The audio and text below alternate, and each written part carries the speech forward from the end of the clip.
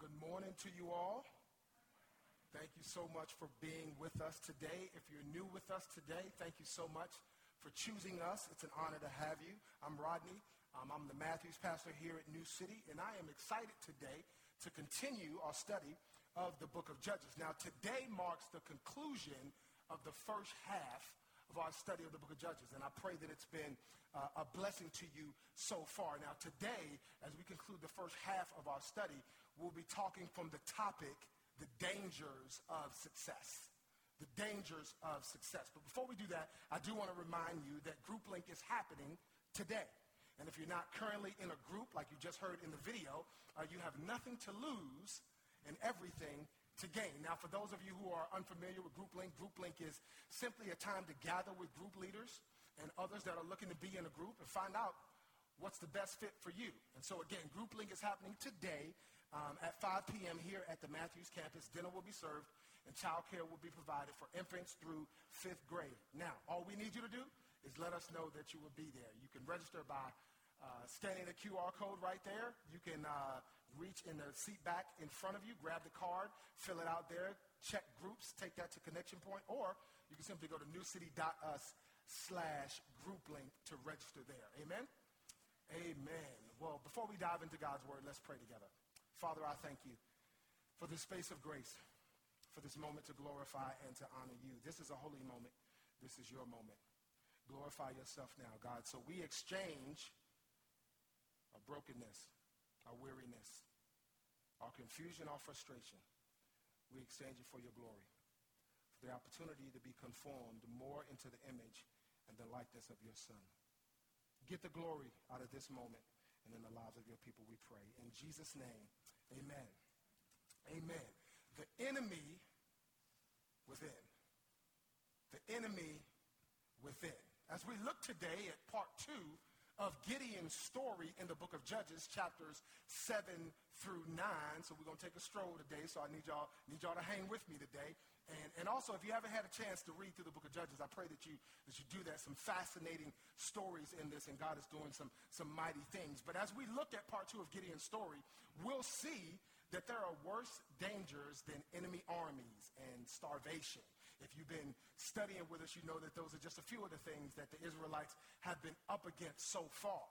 And so what we'll see is that what the Israelites faced and what many of us are facing are outside, more visible enemies. And so what we'll see today is an enemy that's not always so visible. The enemy that the Lord is most concerned about. The enemy within. And so with that, I'm going to ask now if you're able to please stand for the reading of God's word. We'll look at Judges chapter number 7, verses 1 through 8. The word of God to you today. So Jerubbaal, that is Gideon, and his army got up early and went as far as the spring of Harod. The armies of Midian were camped north of them in a valley near the hill of Morah. The Lord said to Gideon, "You have too many warriors with you. If I let all of you fight the Midianites, the Israelites will boast to me that they saved themselves by their own strength. Therefore, tell the people, whoever's timid or afraid may leave this mountain and go home." So 22,000 of them went home, leaving only 10,000 who were willing to fight. But the Lord told Gideon, "There are still too many. Bring them down to the spring, and I will test them to determine who will go with you and who will not." When Gideon took his warriors down to the water, the Lord told him, "Divide the men into 2 groups. In one group, put all those who cup water in their hands and lap it up with their tongues like dogs. In the other group, put all those who kneel down and drink with their mouths in the stream." Only 300 of the men drank from their hands. All the others got down on their knees and drank with their mouths in the stream. The Lord told Gideon, "With these 300 men, I will rescue you and give you victory over the Midianites. Send all the others home." So Gideon collected the provisions and ram's horns of the other warriors and sent them home. But he kept the 300 men with him. The Midianite camp was in the valley just below Gideon. Thus ends the reading of the word of God. You may be seated. So as we look at this, as we read the beginning of chapter 7, we see that Gideon is facing an enemy army. an outside enemy, if you will. But as we continue to look at this, what we'll see is the enemy within begin to raise his head. Now, to set this up, I want to share a quote by Tim Keller. It says this: "There is a terrible spiritual danger involved in the receiving of any blessing. Success can easily cause us to forget God's grace because our hearts are desperate to believe that we can save ourselves." And this is what God is trying to protect Gideon and the Israelites from with the statement he makes in verse 2. But now, as we begin to dive into this, I want to ask you a question. Have you ever taken credit for something somebody else did? What about something God did? Have you ever taken credit for something that God did, ever boasted in your own strength, skills, and abilities while ignoring the God that gave you those blessings in the first place? Truth is, we all probably have at some point, right? I think we all have. And what we'll read today about Gideon is that he does the same thing. And that's why it's important as we dive into this final part of the first part of our study that we understand our bottom line. It's this: the greatest danger in our success is forgetting that God is the source. The greatest danger in our success is forgetting that God is the source. So, for the benefit of those who may be joining us for the first time, what we talked about last week in Judges chapter number 6, we saw God not only come to Gideon and find him where he was hiding in a wine press, but we saw God deal with Gideon through these conversations and confirmations as he prepared Gideon to lead the Israelites against the Midianites. And as we looked at that, we learned that God doesn't define us by our worst moments. He defines us by his best moment on the cross. Now, in chapter number 7, the Israelites are getting ready to face off against the Midianites. And God says to Gideon, you have too many warriors. You have too many warriors. Let's look at 7, verse 2 again. The Lord said to Gideon, you have too many warriors with you. Now watch this. If I let all of you fight the Midianites, the Israelites will boast to me they saved themselves by their own strength. Now, here's what we know with God saying that. We know that God is concerned about what we boast about. God is concerned about what you and I boast about. And it's easy, when you think about it, it's easy to fall into this trap, isn't it? It's easy to exalt our gifts above the giver. It's easy for us to do that. Undoubtedly, God has gifted us with many gifts and talents. And if we're not careful, we'll exalt our gifts above the giver. So he goes on to tell him, hey, whoever's timid, send them home. We just read 22,000 of them went home. That left 10,000. In verse 4, he told Gideon, you still have too many. So Israel's army goes from 32,000 to 300. From 32,000 to 300. Now, what kind of battle strategy is that? What kind of battle strategy is it to reduce your army by 99%? Unless there's a greater purpose than military victory. Unless there's a greater purpose. Here's what else we know by the Lord making that statement. That the Lord wanted the source of the victory to be undoubtedly clear. He wanted the source of the victory to be undoubtedly clear. So in verse 7, he tells them, send everybody else home. Here's what else he's teaching Gideon and that he's teaching us, is that when we are weak, we're strong in him. When we are weak, when it seems like we're outnumbered, when it seems like the odds are against us, when we remain in him, that's when we are strong. We see this play out in the life of Jesus, don't we? Jesus appeared to be weak. He appeared to not be who he said he was. The Apostle Paul talked about this too, didn't he? In 2 Corinthians chapter 12. We know that well. He says 3 times, I begged the Lord to take it away. Each time he said, my grace is sufficient. My grace is all you need. My power works best in weakness. So now I am glad to do what? Boast about my weaknesses so that the power of Christ can work through me. That's why I take pleasure in my weaknesses and in insults and hardships, persecutions and in troubles, that I suffer for Christ. For when I am weak, then I am strong. There's a quote I love that says this. It says, it is only when we know our own weaknesses that God's love becomes more precious to us. It's only when we know our own weaknesses, God's love becomes more precious. So this Israelite army goes from 32,000 to 300. And in the next few verses of Judges chapter 7, we see Gideon's faith reassured in verses 9 through 11. Let's look at that and read it together. It says, that night, the Lord said, get up, go down to the Midianite camp. For I have given you victory over them. But if you're afraid to attack, go down to the camp with your servant Purah. Listen to what the Midianites are saying, and you will be greatly encouraged. Then you will be eager to attack. So Gideon took Purah and went down to the edge of the Midianite camp. So Gideon, at this point in our story, Gideon needs to be reassured. He needs reassurance because he's faithful. He's fearful. He's fearful. And his fear, we talked about this last week, his fear is a reflection of his focus, right? He's focused on himself and his insecurities. And what we'll see through the life of Gideon is that both our weaknesses and our successes can cause us to focus on ourselves. But once again, God is gracious to Gideon, and he moves Gideon from fear to faith. He says, listen, if you're still afraid, this is what I need you to do.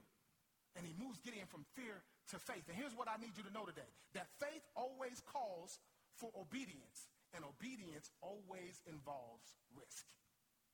If you and I are going to ever do what God has called us to do, we have to be willing to take risk for the advancement of the kingdom of God. Because the truth is that there are times when God may ask us to take risk on our way to assurance. But we want that assurance on the front end most of the time, don't we? God, if you show me everything, I promise I'll go. If you show me what's around the corner, God, I promise I'll go. But I need you to know that going to the enemy camp for Gideon and his servant, that was dangerous for them to do. But it was the same place that God gave him confidence, leads him into worship, and stirs him to action. Because what I've learned is that God often gives us what we need as we do what he's asked us to do. And so in verses 11 through 15, Gideon and his servant, they go down, they hear what they need to hear. Gideon's faith is reassured, and his response in verse 15 was to bow in worship before the Lord. That was his response. You heard us say it this way here, that worship is our response to God's revelation. And that's what Gideon is doing. God has responded, and Gideon's in worship. And not only does he bow, but then he boldly goes and does what the Lord calls him to do. And as chapter 7 concludes, Gideon and the Israelites find out that the Lord holds true, because they gained victory over the Midianites in verses 16 through 25. Verse 22 says, when the 300 Israelites blew their ram's horn, the Lord caused the Midianite warriors in the camp to fight against each other. To fight against each other. And those who weren't killed, the scripture says they fled. Those who weren't killed, they fled. Now notice this. Notice that rather than fight, all they had to do was trust God. They didn't even have to fight. All they had to do was trust God. They had to be present and watch the power of God prevail. Maybe that's the reason why some of us are tired. Because we're fighting and we should be trusting. We're trying to fight this thing in our own strength when God is calling us to throw up our hands and surrender and trust him. And so God gives the Midianites and Gideon victory here at the end of chapter 7. But the story's not over, because in chapter 8, we begin to see some of the dangers of success. I love what Pastor Andrew Bonner says. He says, let us be as watchful after the victory as before the battle. Let us be as watchful after the victory before the battle. Wiersbe says the war may be over, but the dangers have not vanished. War may be over, but the dangers have not vanished. So now watch this. As we get into chapter number 8, Judges, it focuses on Gideon's response to various people. Now remember, this is just after the major success against the Midianite army. And Gideon and Israelites are now chasing after those who have fled. chasing after the ones who weren't killed, but they fled. And here comes the enemy within. In the first few verses of chapter number 8, we see Ephraim's complaint. Now, Ephraim was one of the more powerful tribes in Israel. And Gideon, at the end of chapter 7, he called them out to help him cut off the Midianites that were fleeing. But the Ephraimites, they're not happy with Gideon. So in the first couple of verses, they say, yo, like, why didn't you call us when you first went to fight the Midianites? Why you didn't call us then? Why are you calling us now to help you cut off those that are fleeing? Now, catch this, they're complaining because they are frustrated at having missed out on the glory of the victory. They're complaining because they missed out. They weren't there.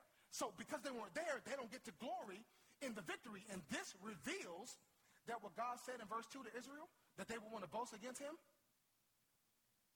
that's revealing to us that God was right when he said that.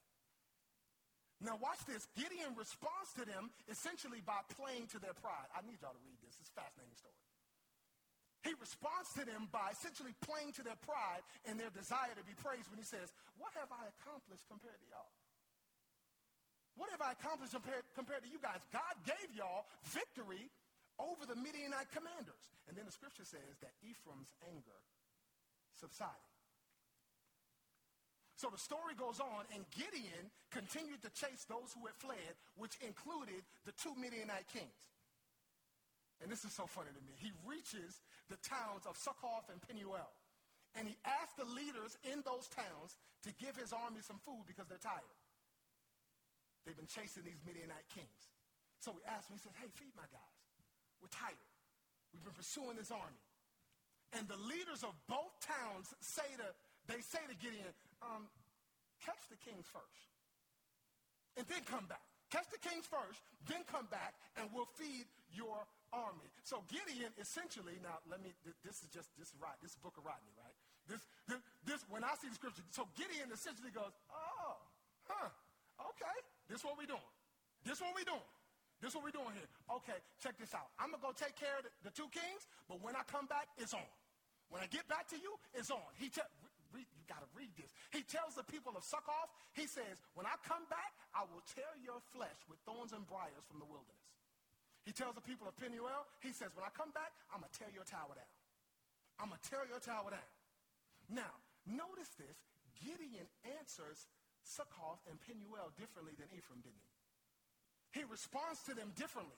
And this reveals that Gideon's response to Ephraim wasn't because he didn't want to strike them down. It was because he couldn't.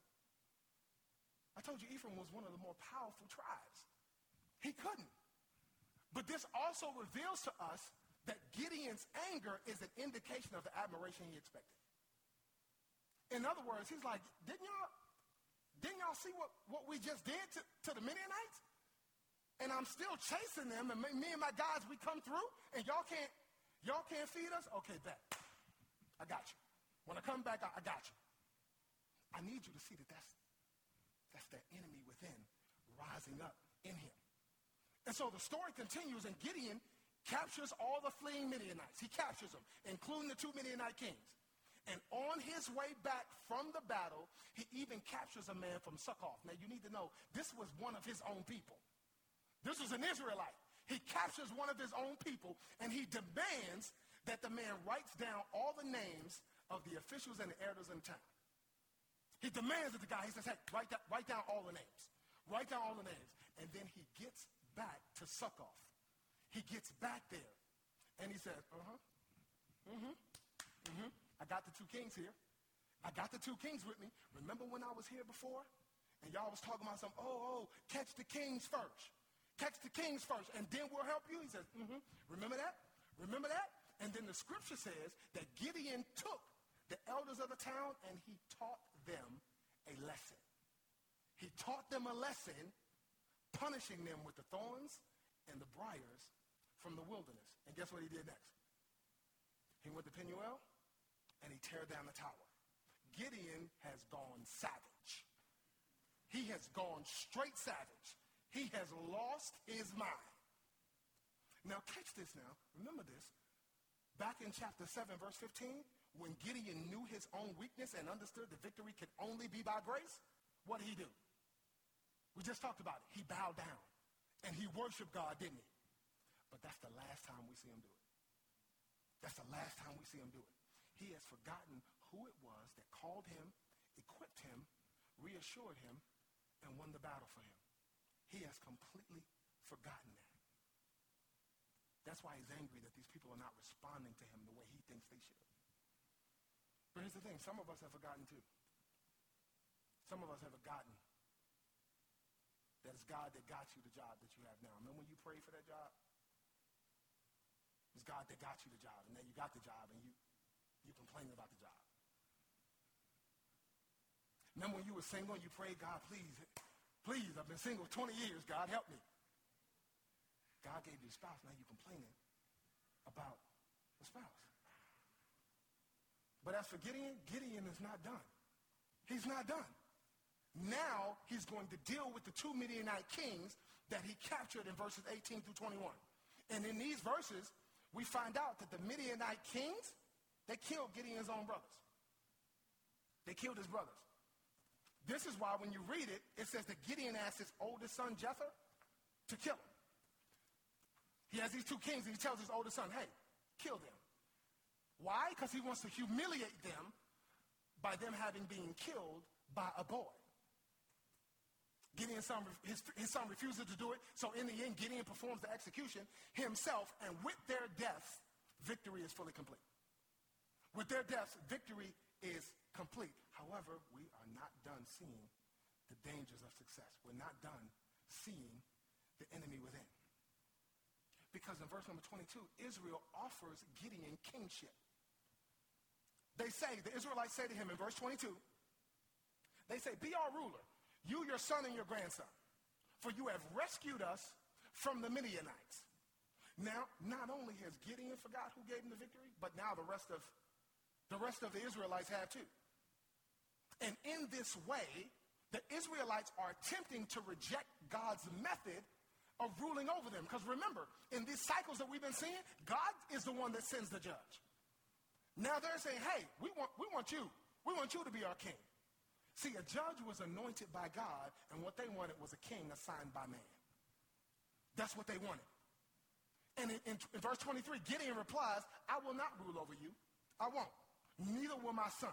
The Lord will rule over you. Now, sadly, he says this, but this is the last time that Gideon really remembers who God is. Because immediately after that, in verse 24 in your Bible, he says, however, I do have a request. I got a request. He says, I request that each of you give me a gold earring from the plunder you got from your fallen enemy. Give me a gold earring. Verse 25, they said, gladly. We'll give you a gold earring. So everybody gave a gold earring, and the weight of gold earrings, 43 pounds. 43 pounds. So verse 27 of chapter 8 says that Gideon made a sacred ephod from gold and put it in his hometown. Now, what is Gideon doing here? What is he doing? I'm glad you asked. An ephod was worn by the high priest in the tabernacle. It was the tent where God was present among his people, which at this point was in Shiloh. It wasn't in Gideon's hometown. At this point, it was in Shiloh, and it designated the place where God's dwelling was, and it was a way to discern God's will in times of crisis. So Gideon, here's what he did. He created his own. When he asked for the gold, he created his own and put it in his own town. And in doing that, he was setting up his own hometown as a rival place of worship. And that would encourage the Israelites to come to him for guidance and see his own hometown as a place where God can be found.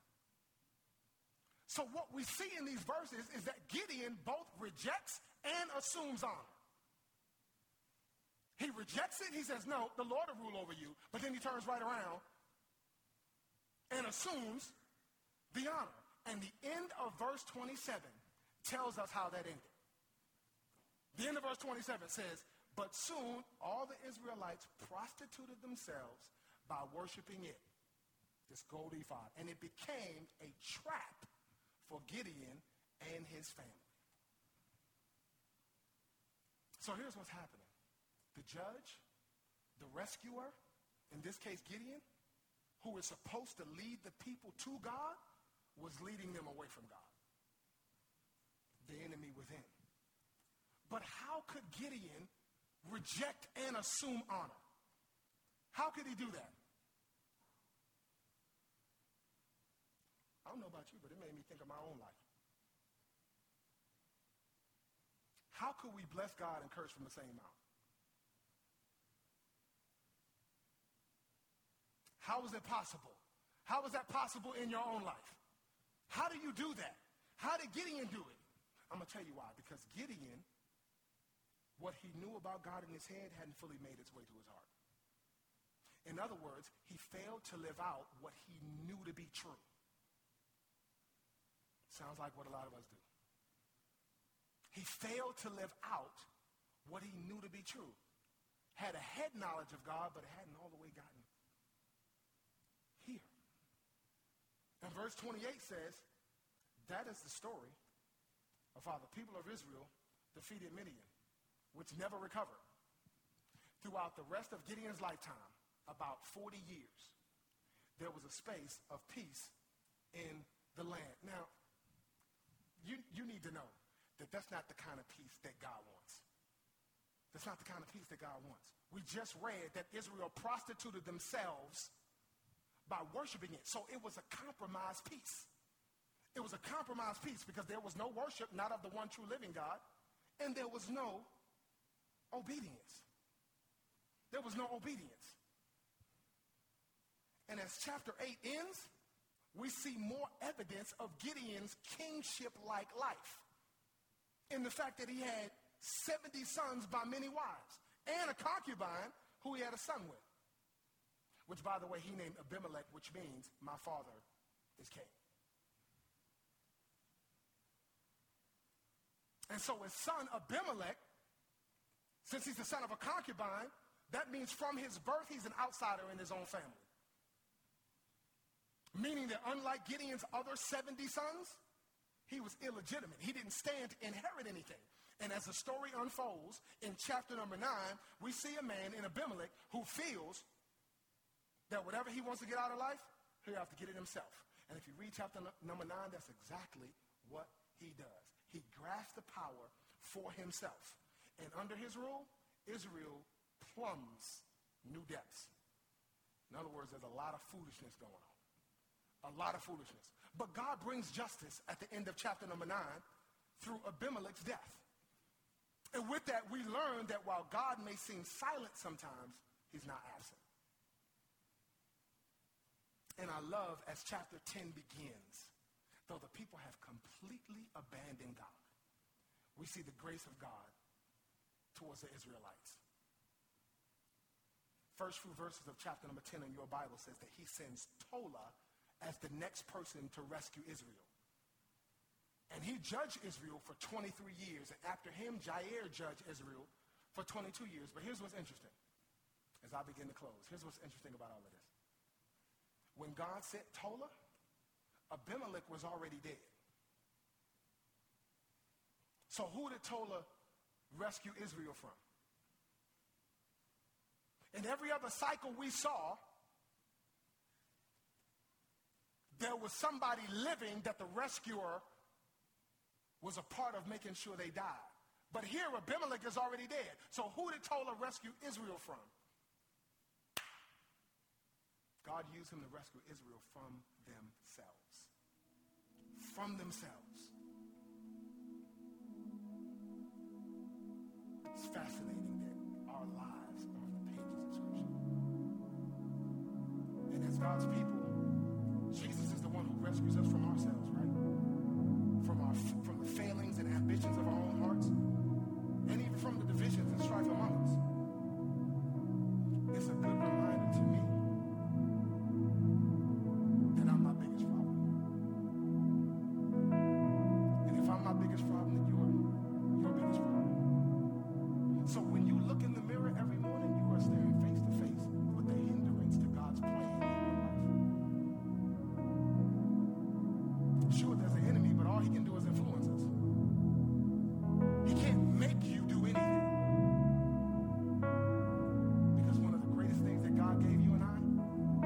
choice.